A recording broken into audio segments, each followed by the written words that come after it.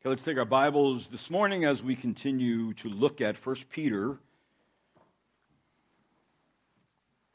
chapter 2, and we'll be focusing our attention this morning on verses 9 and 10.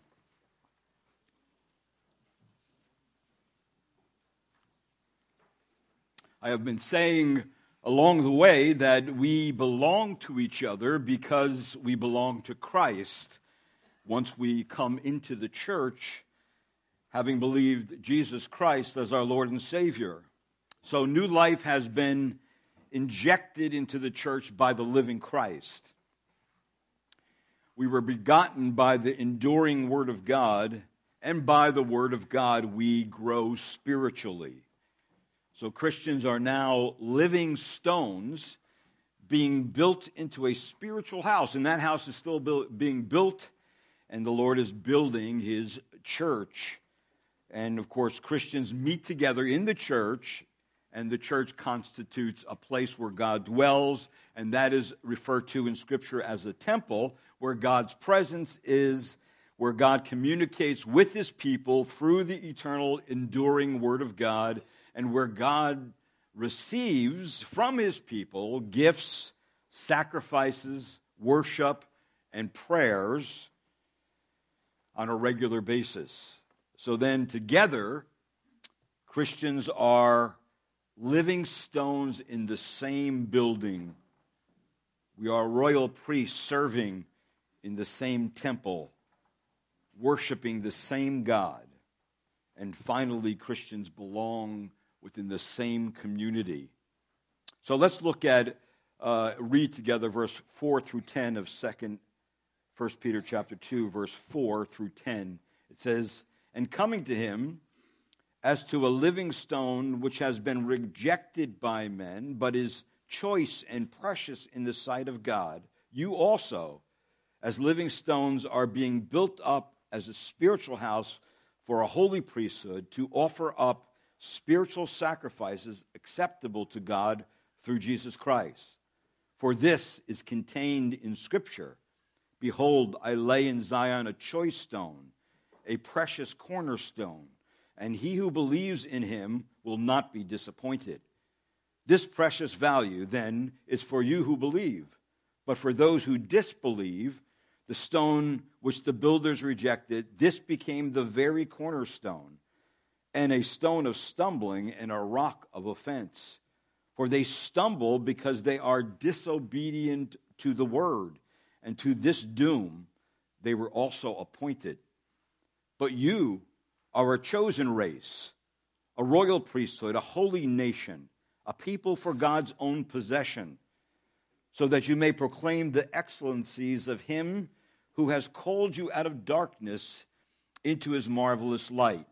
For you once were not a people, but now you are the people of God. You had not received mercy, but now you have received mercy." Let's pray.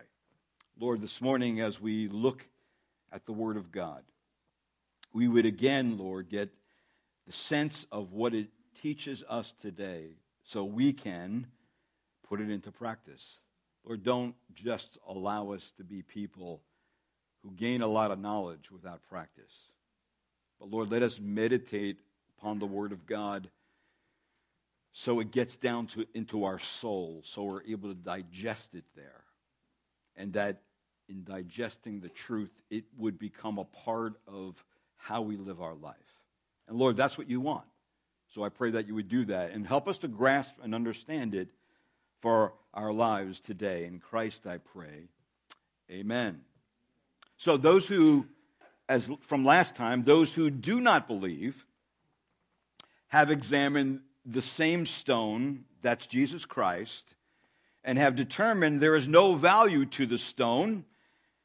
But believers and unbelievers examine the stone, but they come to different conclusions and different outcomes. Christ is the only way of salvation. He cannot be avoided. He cannot be ignored.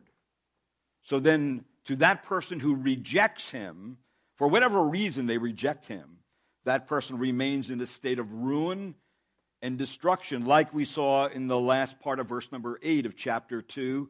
And to this doom they were also appointed. It's a pretty heavy statement there. And this verse really states the consequences of rejecting Christ, God's appointed stone. That God punishes those who reject Christ. And those Jews who have rejected God's cornerstone will have no mercy. Anyone who does not receive Jesus Christ as their Lord and their Savior will have no mercy. So they stumble because they will not listen to God's word and obey it. And so this punishment will follow them. They will fall. That's the sense of that passage. God's mercy is only to be had when one believes wholeheartedly in Jesus Christ. So, this morning, we are not that anymore. We are not unbelievers. We gather as believers. We gather as part of one of the stones in Christ's temple. We are different because we met Christ. We have believed in Christ and are now accepted in the beloved. So that means with our new life in Christ brings new identity. Now, this is probably where we're at right now. We covered all these together. Christians are living stones assembled into a spiritual house. Together, Christians are part of a holy order of priests offering God spiritual sacrifice. Together, Christians share God's understanding of Christ, which we ended last time. And then last time I met with you, I asked you a question, and the question was, who are you? And I kind of answered that question. I says, well, you can possibly answer that question in this way. I'm an American, or I live on the East Coast, or I am a husband or wife, or I'm a teacher, an IT person, a pilot, I'm retired, I'm an officer of the law, I drive a truck, I'm an MD, I'm a nurse, I'm a child care worker or a elder care worker, I'm a counselor, I'm a home manager, I'm a whatever it may be. Other things could be included in the answer, but I doubt very much, as I said last time, that you included, I'm a saint. We don't usually do that.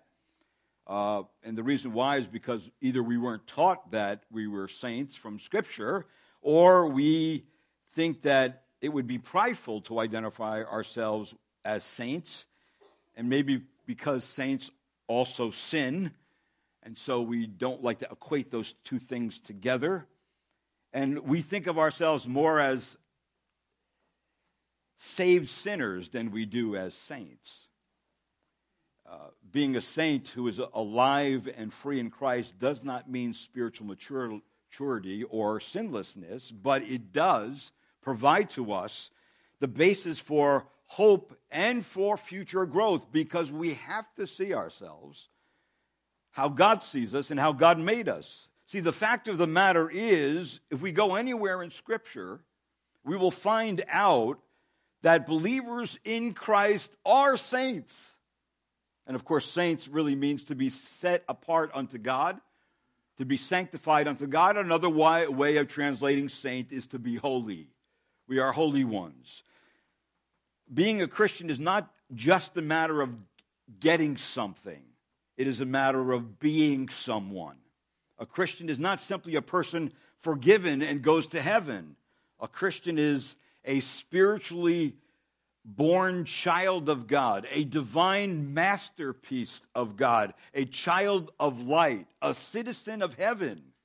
Being born again transformed you into someone who didn't exist before.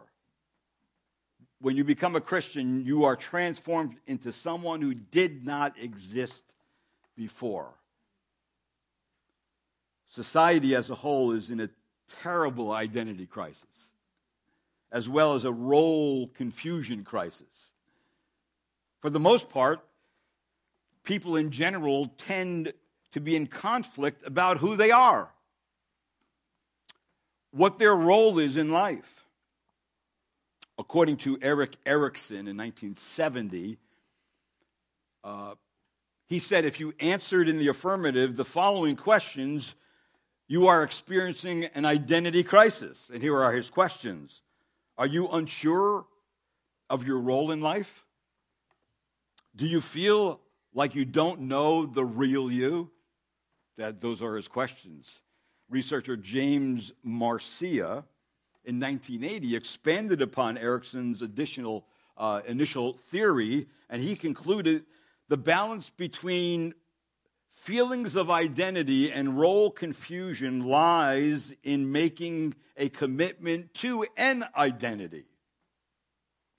James Marcia came up with the method to measure identity. This method looks at 3 different areas of functioning. Actually, 4 different areas of functioning. Occupational role, beliefs, values, and sexuality. He came up with 4 different identity statuses under that. The first one would be identity achievement. It occurs when an individual has gone through an exploration of different identities and made a commitment to one. The second one was a moratorium, is a status of a person who is actively involved in exploring different identities but has not made a commitment to one of those identities. And then there is the foreclosure status, when a person has made a commitment without attempting to identify any exploration of an identity. I hope you're getting confused, because that's exactly what happens when you deal with psychology. And then his last one is identity diffusion. Occurs when there is neither an identity crisis or a commitment to an identity crisis. Now, researchers have found that those who have made a strong commitment to an identity tend to be happier and healthier than those who have not. I don't know how they figure that out. Those with a status of identity diffusion tend to feel out of place in the world, and because they don't pursue a sense of identity. And it is suggested that those who remain in the state of an identity diffusion without meaningful self-definition may be perceived as being in need of counseling. Now, apart from all this psychological mumbo-jumbo, this Lord's Day, let's allow the Word of God to counsel us as to who we are and what we should do. That's where we have to find our real identity, because we do have a real identity, and people are in identity crisis today. They don't know who they are. They don't know what they're supposed to do. Today, they don't even know what gender they are. They don't know what gender, they are so confused. The world has so confused them, and Satan is right behind it all to keep that confusion going. Because if you can confuse people as to that, then he can confuse the whole society, the whole country, and there goes it all down the tubes. Apart from the gospel of Jesus Christ and the Word of God, it doesn't seem like the world makes sense. See, God wants us to know who we are so that we can start living accordingly. Being a child of God who is alive and free in Christ should determine what we do. Then we are working out our salvation, not working for our salvation. So understanding your identity in Christ is essential for living the Christian life. It must start there. It is not what you do as a Christian that determines who you are. It is who you are, that's where we start, that determines what you do. So you have to know who you are before you can know what to do. So this brings me to, of course, our fourth point, and that means together Christians belong to the same community with a particular spiritual status, or I can say it this way, a particular spiritual identity. See, the status is telling who we are before God. This next passage really gives us 4 characteristics of who Christians are in their new position in Christ. And once you know who you are, then you ought to behave in accord with your new character. So you must know who you are before you can behave properly, because you can behave according to who you are. So, who are you before God? That's the first thing. And then, what believers have as God's people. That's what we're going to investigate this morning. All right? Who you are before God and what believers have as God's people. Now, who are you before God? Well, look at our passage here in verse number 9 of chapter 2. It says, "But you are a chosen race, a holy priesthood, a holy nation," a royal priesthood, a holy nation, a people for God's own possession. That's who you are. And let me just break those down for a moment. It says, first of all, you are a chosen people, or you are an elect people. Who you are is really contrasted to who you were as a pagan, who you were before you met Christ and believed in him. We're chosen by God really for 3 things. We're chosen, first of all, for privilege. Through Christ, there is offered a new intimate fellowship with God. Christians are God's special people. An elect people. A new people group. That's who we are. God is willing also, when we are in that new people group, to make a roadway in the wilderness if he needs to, and a river in the desert if he needs to. If his people need that, he will do it because we are his people. It's the same kind of language used back in Isaiah chapter 43. Just listen what it says. It says, "The beasts of the field will glorify me, the jackals and the ostriches, because I have given waters in the wilderness and a river in the desert to give drink to my chosen people. The people who I formed for myself will declare my praise." See, Christians are, I'm calling them Hevelonians. That's a word I'm coining this morning. One commentator said that we are heaven dwellers, in line with what it says in Philippians 3:20. What does it say there? It says, "For our citizenship is" where? In heaven, right? "From which also we eagerly wait for the Savior, the Lord Jesus Christ." We're chosen also, we saw in verse number 1, verse number 2 of 1 Peter chapter 1, that we're chosen for obedience. His people listen to his word and desire to obey it. So we're willing listeners to the word of God. And then we're chosen for service. We're not just chosen to sit by as spectators. We are the servants of the Most High God, and we will be used for the purposes of God and desire to be used for God's purpose. See, that's who we are as Christians. We are definitely a chosen race. But then also we are a priesthood, secondly, of believers. A priesthood. A priest is really someone who serves God and has the right access to God. To him, and of course offers spiritual sacrifices to God. Remember, this was restricted to one tribe, the Levites. Now it extends to all members of the church who are the priesthood of believers. I believe that Luther coined that phrase, the priesthood of believers. It is an echo of what God said to the people in Exodus.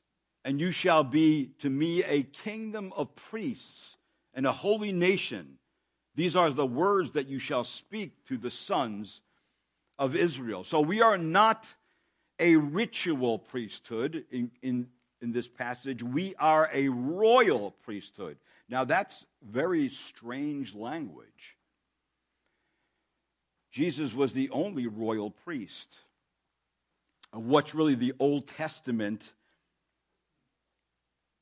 referred to as Melchizedek. Melchizedek was a picture or type of Christ. Now I want you to turn your Bibles to Hebrews chapter 7. First chapter 5, verse 10, and then Hebrews chapter 7, because Melchizedek is a very interesting character in Scripture. In the Hebrew, it's Melchi Sedek, or we have Melchizedek. If you notice what it says in Scripture in Hebrews 5:10, being designated by God as a high priest according to the order of Melchizedek. That's referring to Jesus Christ.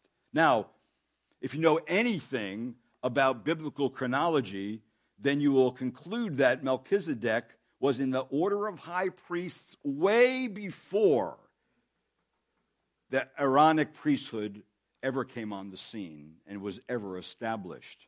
Now, I want you to see how unusual this person is. Look at Hebrews chapter 7, verse 1 through 3.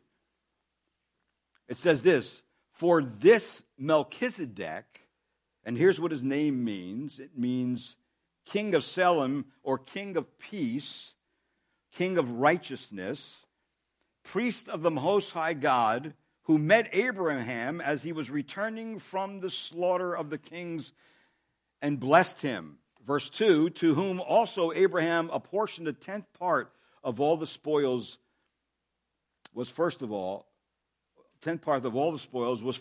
by the translation of his name, King of Righteousness, and then also King of Salem, which is King of Peace. Now look at verse number 3.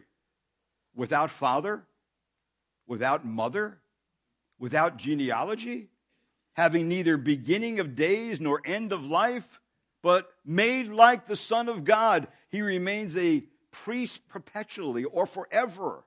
Now, who is this? This does not sound like somebody who is normal as to in the human realm. Well, Melchizedek was a type of what Jesus Christ would be. The eternal priest king would be Jesus Christ. See, Melchizedek's priesthood is superior to every biblical and reasonable way the Old Testament referred to the Levitical priesthood. It was only a type of the ultimate superior priesthood of our Lord Jesus Christ. So Christ is the antitype, which supersedes it, just as the living reality supersedes a statue or a photograph. What's greater, a statue or the person it represents?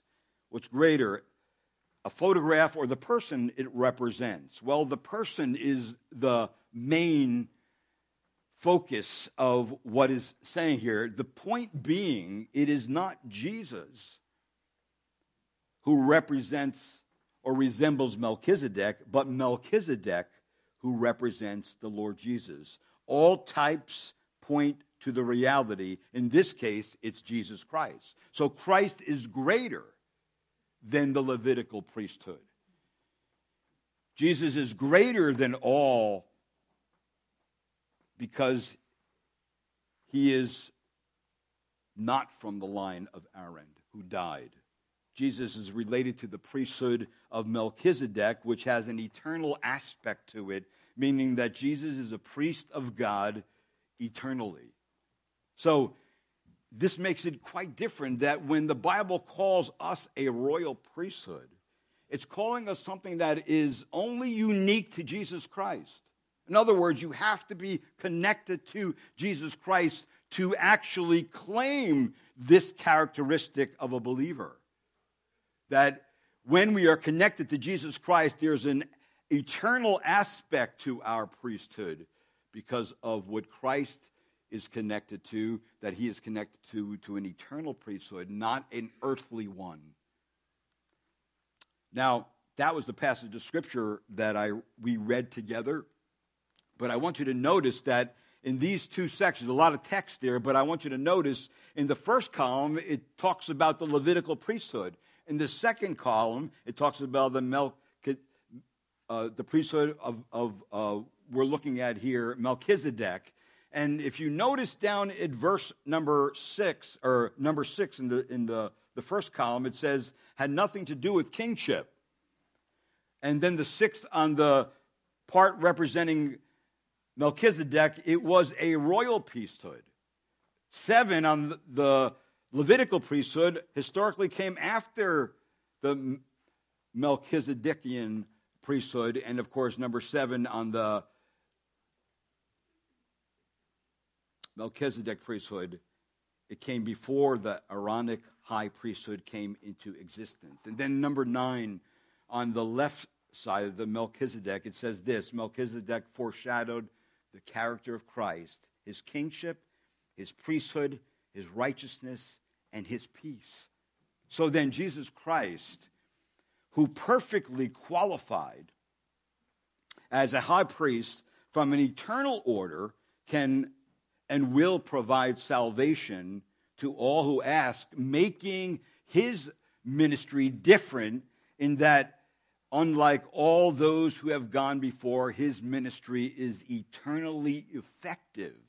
So our royalty and our priestliness are derived from our salvation to Jesus Christ and to Jesus Christ alone.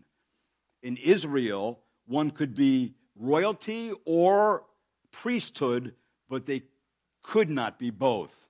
As a believer, we are both royalty and priesthood.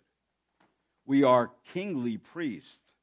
We occupy so high a position that no man can be higher in this life. No person can be higher in this life. And get this, a royal priesthood means we are part not of a dying priesthood, but an eternal one that also belongs to a kingly order, that which does not pass away. See, this is who we are as Christians. We are that in our character. This is how God sees us and how God made us. And then back to our text, the next thing, the third thing, says that we are a holy nation. We are a holy nation. Christians are set apart from this world to be God's special people, separated from the unholy and dedicated to God. We are God's different people. Different because we are dedicated to God's will and to God's service. So then, we people must live as children of God and citizens of heaven, which demands a lifestyle of holiness.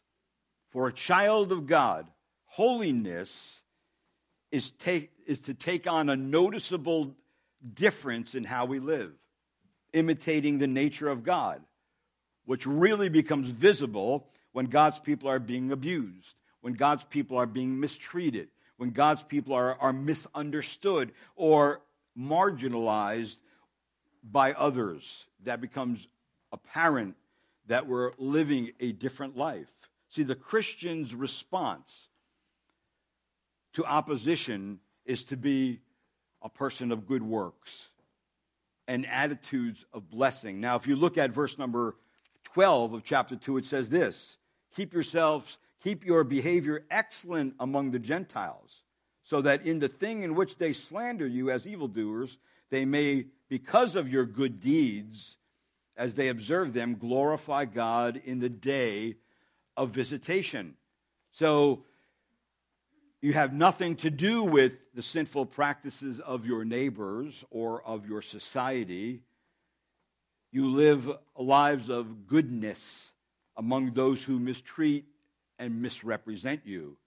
In all your social relationships, you maintain a conduct. Your desire is to maintain a conduct of holiness. So that's who we are as believers. We are a people who are a holy nation. We are different than the other people around us. And then the fourth thing is that we are people for God's own possession in our text. For God's own possession. A people who belong to God as objects of God's special care. A people for God specifically to possess. The last word of the prophets in Malachi chapter 3, verse 17. Listen what it says. They will be mine, says the Lord of hosts, on the day that I prepare my own possession. I will spare them as a man spares his own son who serves him.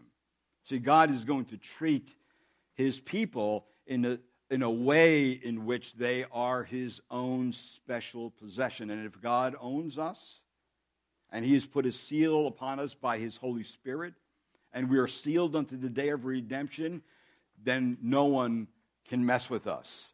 Not even the demons can mess with us without the permission of God. But the value of a thing lies in the fact that someone significant possesses it. For example, I have a painting in my living room of Vincent van Gogh. Now, he was a Dutch post-impressionist painter who is probably the most famous and influential figure in Western art. He has notable works as The Starry Night, which I possess, The Cafe Terrace at Night, and then The Potato Eaters. So what makes his painting famous is the one who actually made it and possessed it, and that was Van Gogh himself. Unfortunately, Van Gogh suffered from epilepsy and mental depression most of his life and ended up committing suicide at 37. Also a bat, a baseball bat. If it's owned by you and me, it doesn't mean much, but if it's owned by Mickey Mantle, who, maybe some people don't even know who Mickey Mantle is. I'm dating myself now. He was an outfield for the New York Yankees, famous for his 536 home runs and batting average of 298. His bats became famous. They're actually behind glass somewhere that he acts. It's just a piece of wood. But because he possessed it, it made that possession special. And of course, the quill pen that John Hancock used to pen and sign the Declaration of Independence. What makes that quill so important? Well, he possessed it. He signed his name to it, and he became famous for that. So these things are of value because they are possessed by a great person. See, the Christian may be a very ordinary person, but he acquires a new value because he belongs to God. God has put his stamp upon that person. Believers belong to God and are objects of his love, his care, and his constant vigilance because they are his. Here it may also point out in our text of the full salvation of believers and the process to bring them to God, God's intended end. Remember, we've been talking about the whole realm of salvation. And what's God's intended end for you and I as us being his possession? He will be our God and we will be his people. That's all over the Bible. You go back into the Old Testament, you go back into the New Testament books, you go to Revelation, you find out the end result is God dwells with his people with no obstacles, with nothing blocking our worship with him, with no more sin natures, with glorified bodies, and we are his people and we dwell with him forever and ever. See, Jesus paid the ransom, and he paid the ransom for his own, and they are his, and nobody could take them from him. So that is who we are before God. That's how God sees us. If we must see ourselves like that also. So together, Together we are his people, and what believers have as God's people. In verse number 9, it says this. Why all that? Notice what it says in verse number 9. It says in the last part of the verse, so that you may proclaim the excellencies of him who has called you out of darkness into his marvelous light. That's why we must see ourselves as that, because this is what we're to do. What is our responsibility to do as believers? Well, our responsibility is right here, that we are to proclaim the excellencies of him. Christians bring the exclusive message of the gospel to the world. Along with that, an ever-growing characteristic of a transformed life. They're different. They seem different. They talk different. They do different things. They hold this book in high regard called the Bible. They have a high standard of God. See, Christians bring to the world the standard of Jesus Christ, which is clearly different from the persons of the world. So then the Christian is a kind of conscience to any society in which it exists or which he or she exists. The world and its system doesn't like when their conscience is pricked by truth. So then we are an alien society living within a society, members of the kingdom of God, but aliens on the earth. And what makes us so different? Well, we are governed by the word of the living God. We are different because we obey a higher authority. Our higher authority is God. We are in the world, but we are not of the world. We are given the ministry of reconciliation. In other words, we Christians, as aliens in this world, have been called by Christ to bring the word of God, the gospel, to a world steeped in spiritual darkness. And what does our culture need the most? What does any generation need the most? It needs the gospel of Jesus Christ. The one and only institution who has been mandated by God to bring the message to the world is the church.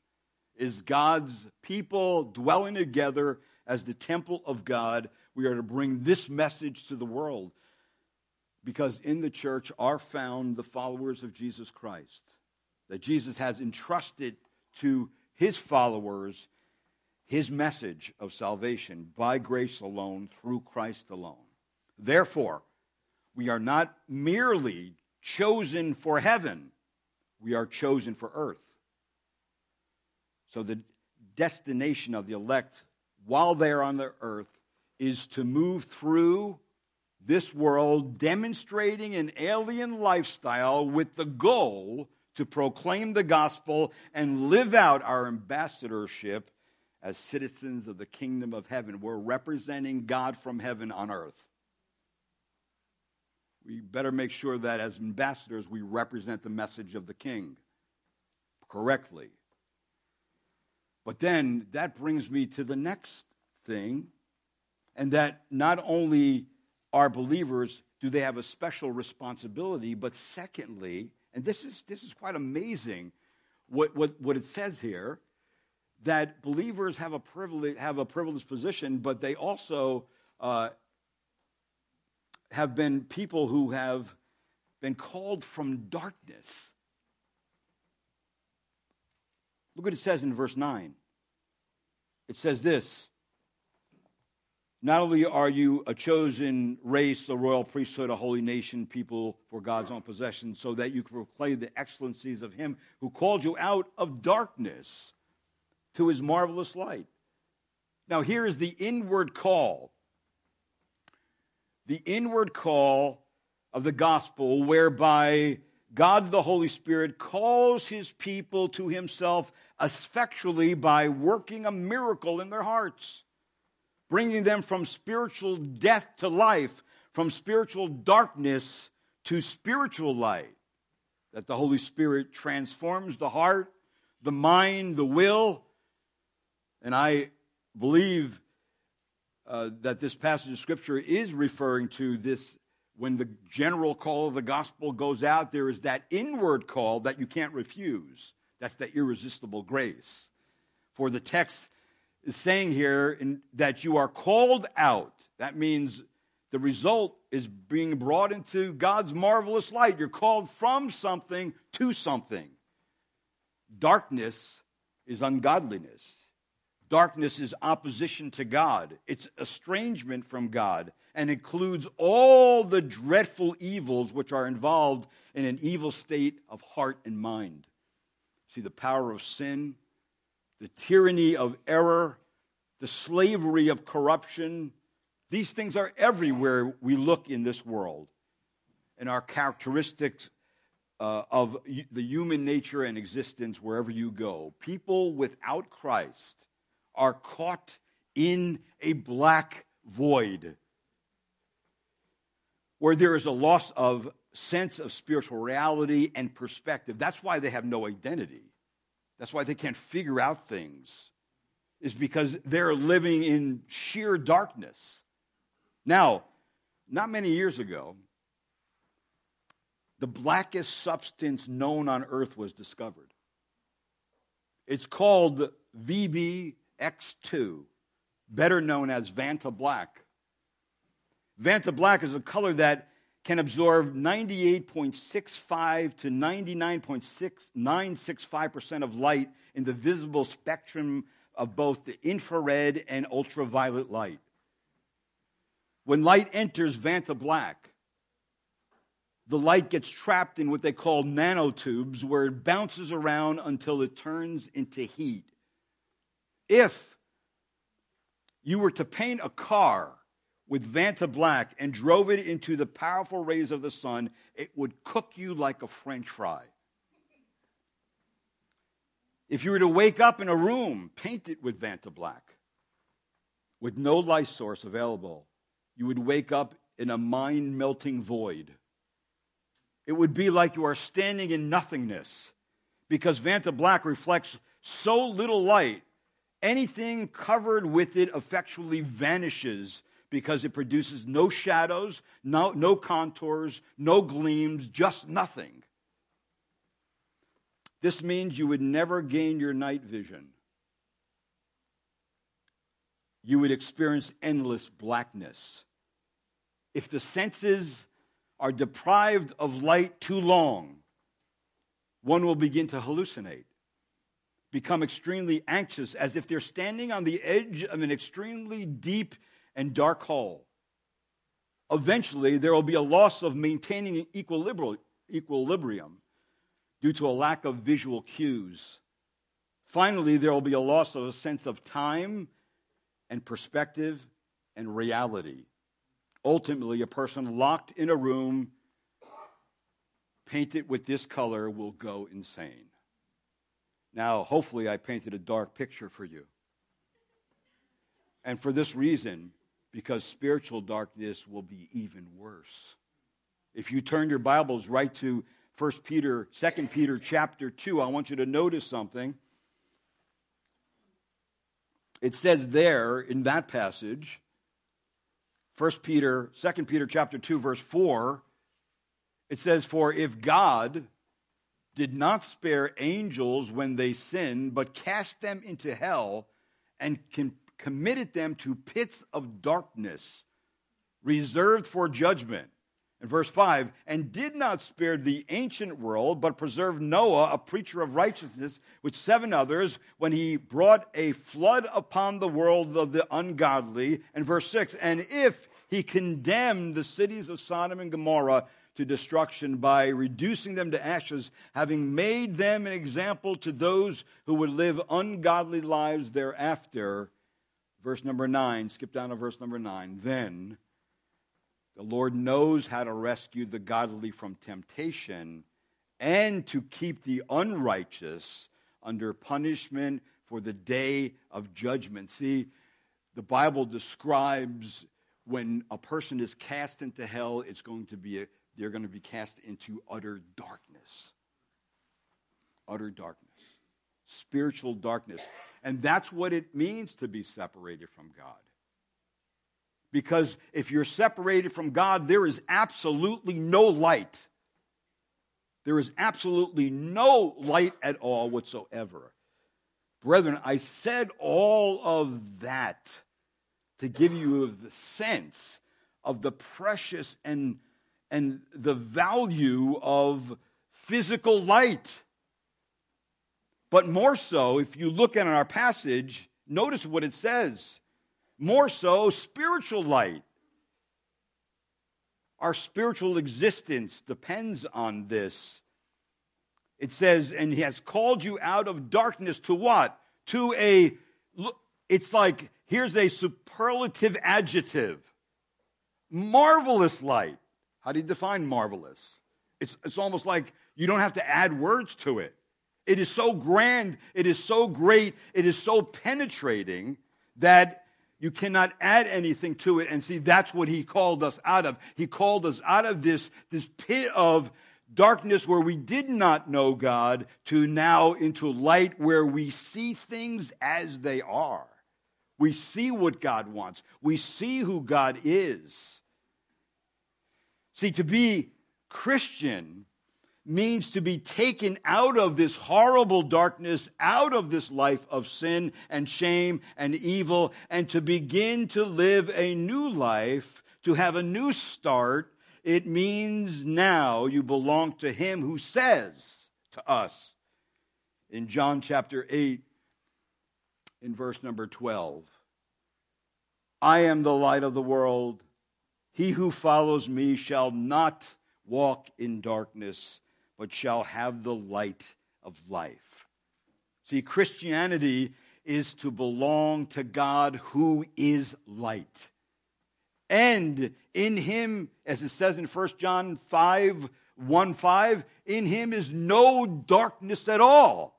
So you see, when you come to Christ, what does Christ do? Not only does he illuminate everything, make everything alive, but he exposes everything by the light. So a Christian has their sin exposed when they are living for Christ Jesus, because that's what the light does. It doesn't allow you to hide anything. It brings it right to the surface. It is a realm of light and of glory, of holiness and purity, of peace everlasting. It says in Ephesians, the inheritance of the saints in light.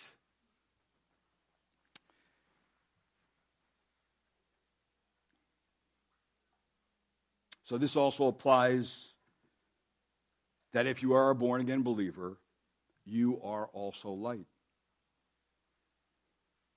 You never had light in you before, and without Jesus Christ, you never could or would have acquired any ever. Why? Well, Ephesians 5:8 tells us you were formerly darkness. That's where you live. That's where everybody lives without Christ. So it doesn't matter what religion they're from. If they're in these religions that claim enlightenment, they are in darkness. The only way that you can be delivered from any of the darkness that we have been so used to is when you come to Christ. And when you come to Christ, everything is different. Since you came to believe in Christ, what does it say in Ephesians 5:8? But now you are light in the Lord. This is the difference between a Christian and a non-Christian. It shows that a Christian is a person who undergoes the most vital change that affects their being, that affects the seat of their personality, that affects their inner person, including the affections and the mind and the will. Before conversion to Christ, you and I were full of darkness, dead in trespasses and sins, ignorant of God, ignorant of your need of salvation, ignorant of your eternal destiny. And according to John chapter 3, we liked it. We loved our darkness. We also hid away from the light lest our evil deeds would be exposed. We led a spiritually unfruitful life leading only to destruction and eternal death, but we didn't know it was leading there. All of us used to live that way, following the passionate desires and inclinations of our sinful nature.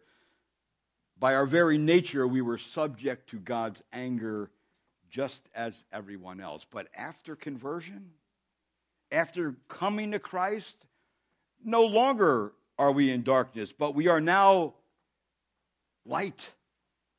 No longer dead in trespasses and sin. No longer ignorant of God. No longer ignorant of ourselves. No longer ignorant of the purpose of life. No longer ignorant of our need for salvation. No longer ignorant of our eternal destiny. No longer do we fear death to the extent we did before, because we understand what Christ did in defeating death on the cross. So our lives were brought into the light, and we saw things like they really were. Like we never saw them before. Don't you get that sense when you read the Word of God? Don't you get the sense that, wow, I would never thought of that? This is amazing. I can't believe this. Of course, you can believe it, but it's an expression. Now, as our text says, well, Ephesians 5:8, that we walk now as children of light. So,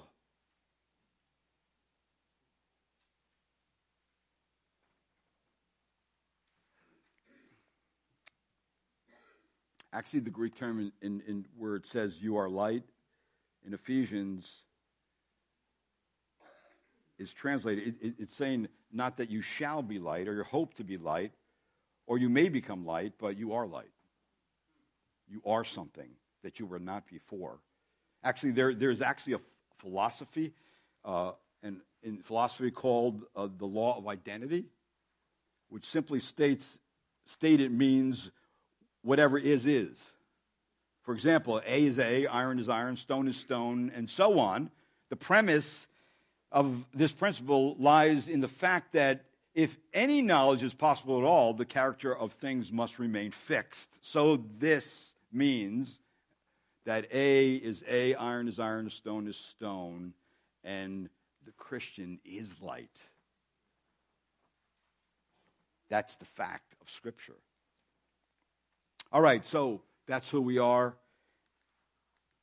And then it's this, that a second thing is believers have a privileged position, that a believer has been called from being nobody to being somebody. If you look at our text, it says this, for you once were not a people, but now you are the people of God. Of course, this is a quote from Hosea, chapter 1, verse 6 through 10, where it tells us in that passage of Scripture, especially verse number 10, Hosea is told by God, go and marry a prostitute. And that the prostitute has two children, a boy and a girl. And then the boy's name, Lo Rahama, means I will no longer have compassion, or I'll no longer have mercy. And of course, Lo Ami, which means you are not my people, and I am not your God.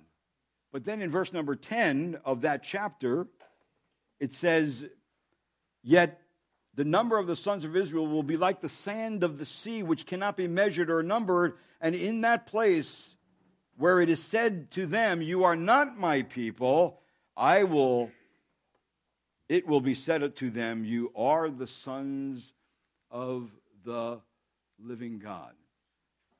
See, that is what the Scripture promised back then, and that's who we are. Not only are we called out of spiritual darkness to God's marvelous light, but believers used to be nobody, and now they're somebody. And then a third thing would be this, that believers have been called out of no mercy to mercy, where it says in 1 Peter, you have not received mercy, you have not received mercy. Actually, he uses a sense of Greek verbs, and it says, you have not received mercy, perfect tense, and now you have, aorist tense, receive mercy. See, the contrast of the perfect and the aorist tense verb stresses the contrast between the long state of unbelief and darkness, and in a single event of conversion, which ended unbelief and darkness, changed it to belief and light because of God's mercy. Because of God's mercy. Another way of defining mercy would be that of having compassion. It says in this passage, I will sow her for myself in the land. I will also have compassion on her who has not obtained compassion or mercy. I will say to those who were not my people, you are my people. And they will say, you are my God. So all people receive either justice or mercy. If they receive Christ, they receive mercy. If not, they receive justice. This is what the scripture tells us in Ephesians chapter 2 in verse 4. It says, but God being rich in mercy. If justice means people will get quite accurately what they deserve from God, that's justice and wrath, well then wouldn't we find that if a God who is rich in mercy, wouldn't that be pleasant to our ears? That God is not going to give us something that we actually deserve? See, mercy means God will not give you what you deserve. And what do you deserve? What does everyone deserve? God's justice, God's wrath. See, the Greek term for mercy brings to mind several synonyms, which is clemency, compassion, pity. So mercy indicates the emotion, an emotion aroused by someone in need, the attempt to relieve the person and remove his trouble. God saw us in our need, and he moved with mercy towards us and saved us. I love what it says in Titus. He saved us not on the basis of deeds which we have done in righteousness, but according to his what? Mercy. He saved us. So, Ephesians chapter 2, verse 4 tells us something more about God's mercy. It says there that God is rich in mercy. You know what that means? He has a lot of it. It never runs out. It's available to anyone who comes and asks Christ to save them. God is right there to give you mercy. So today you either stand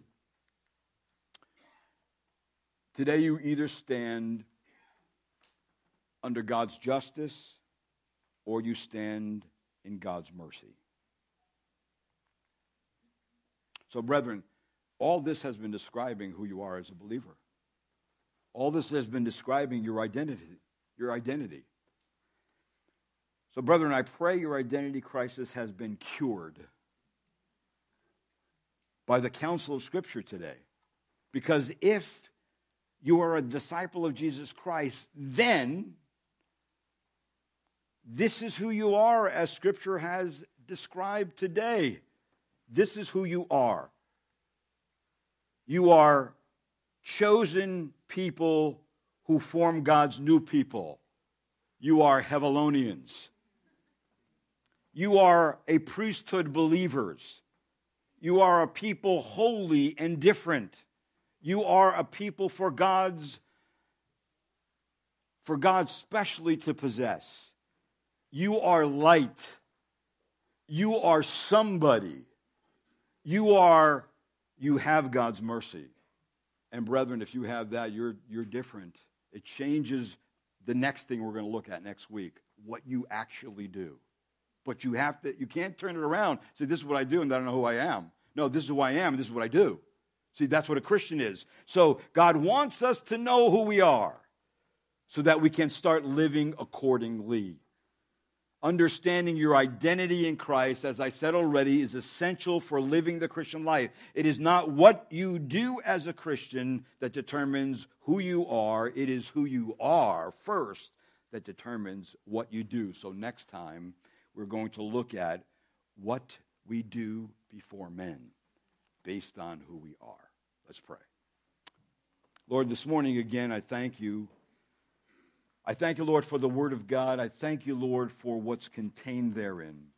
I pray, Lord, that you would impress it upon our hearts to the point that we not only truly grasp it and understand it, but, Lord, again, that the Word of God would get down to our very souls and it would digest there. And in the digestion, the spiritual digestion process, it would get to transform our very being. And, Lord, our very practice. So, Lord, that we would not only be a hearer of the Word of God, but we would be a doer based on who we are in Christ. And I pray as we understand that, then, Lord, Satan can fling every lie against us that he can, and it's just going to roll off us, because that's not who we are when he comes against us with all his lies and all his slander and all his manipulation, when he calls us nobody, when he says that we'll never amount to anything. And Lord, he breaks us down. We just got to go right back to Scripture. It says, no, you're lying to me. This is what the Word of God says. This is who I am. And this is who I am before God. So, thank you. Goodbye. I just pray, Lord, that you would just use the word to make us strong in the faith. And I pray it in your name. Amen.